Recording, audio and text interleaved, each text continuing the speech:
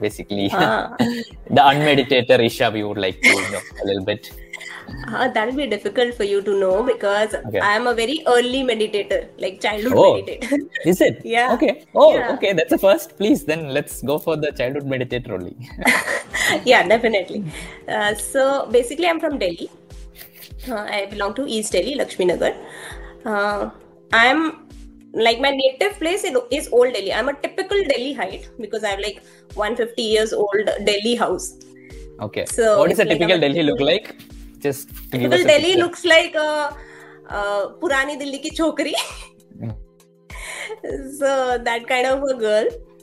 So so I am basically from Delhi, and I have had a very good childhood, like till let's see, I had a loving father, mother, good at studies, a young brother, so a lot of fun. But then like I started with struggles very early in life. My dad expired suddenly when I was like 10 years old, and my brother was 7, and there was a sudden incident in our life.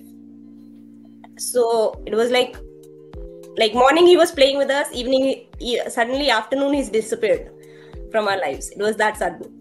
So that was like certain break in our life, and my mom fell ill, depression, she went into the hospital, a lot of things happened at that stage.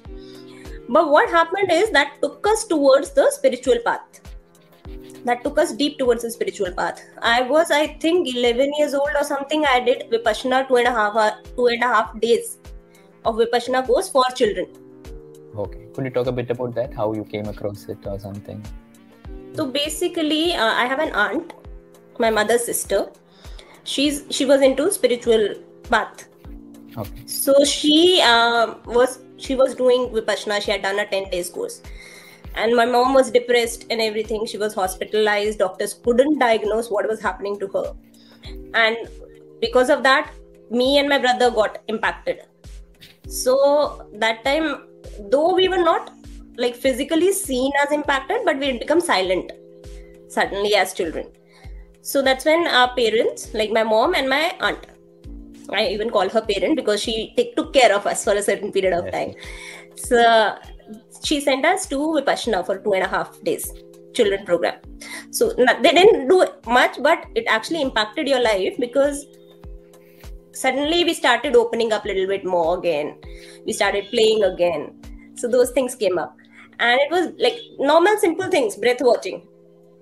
I have heard of Vipassana for adults, but I've never heard of Vipassana for kids. Yes, that's something very rare. That's something very rare because even if I speak to people who have been doing Vipassana, they don't know it's for children as well. But there's a 2.5 days course for children. After that, we got into Isha.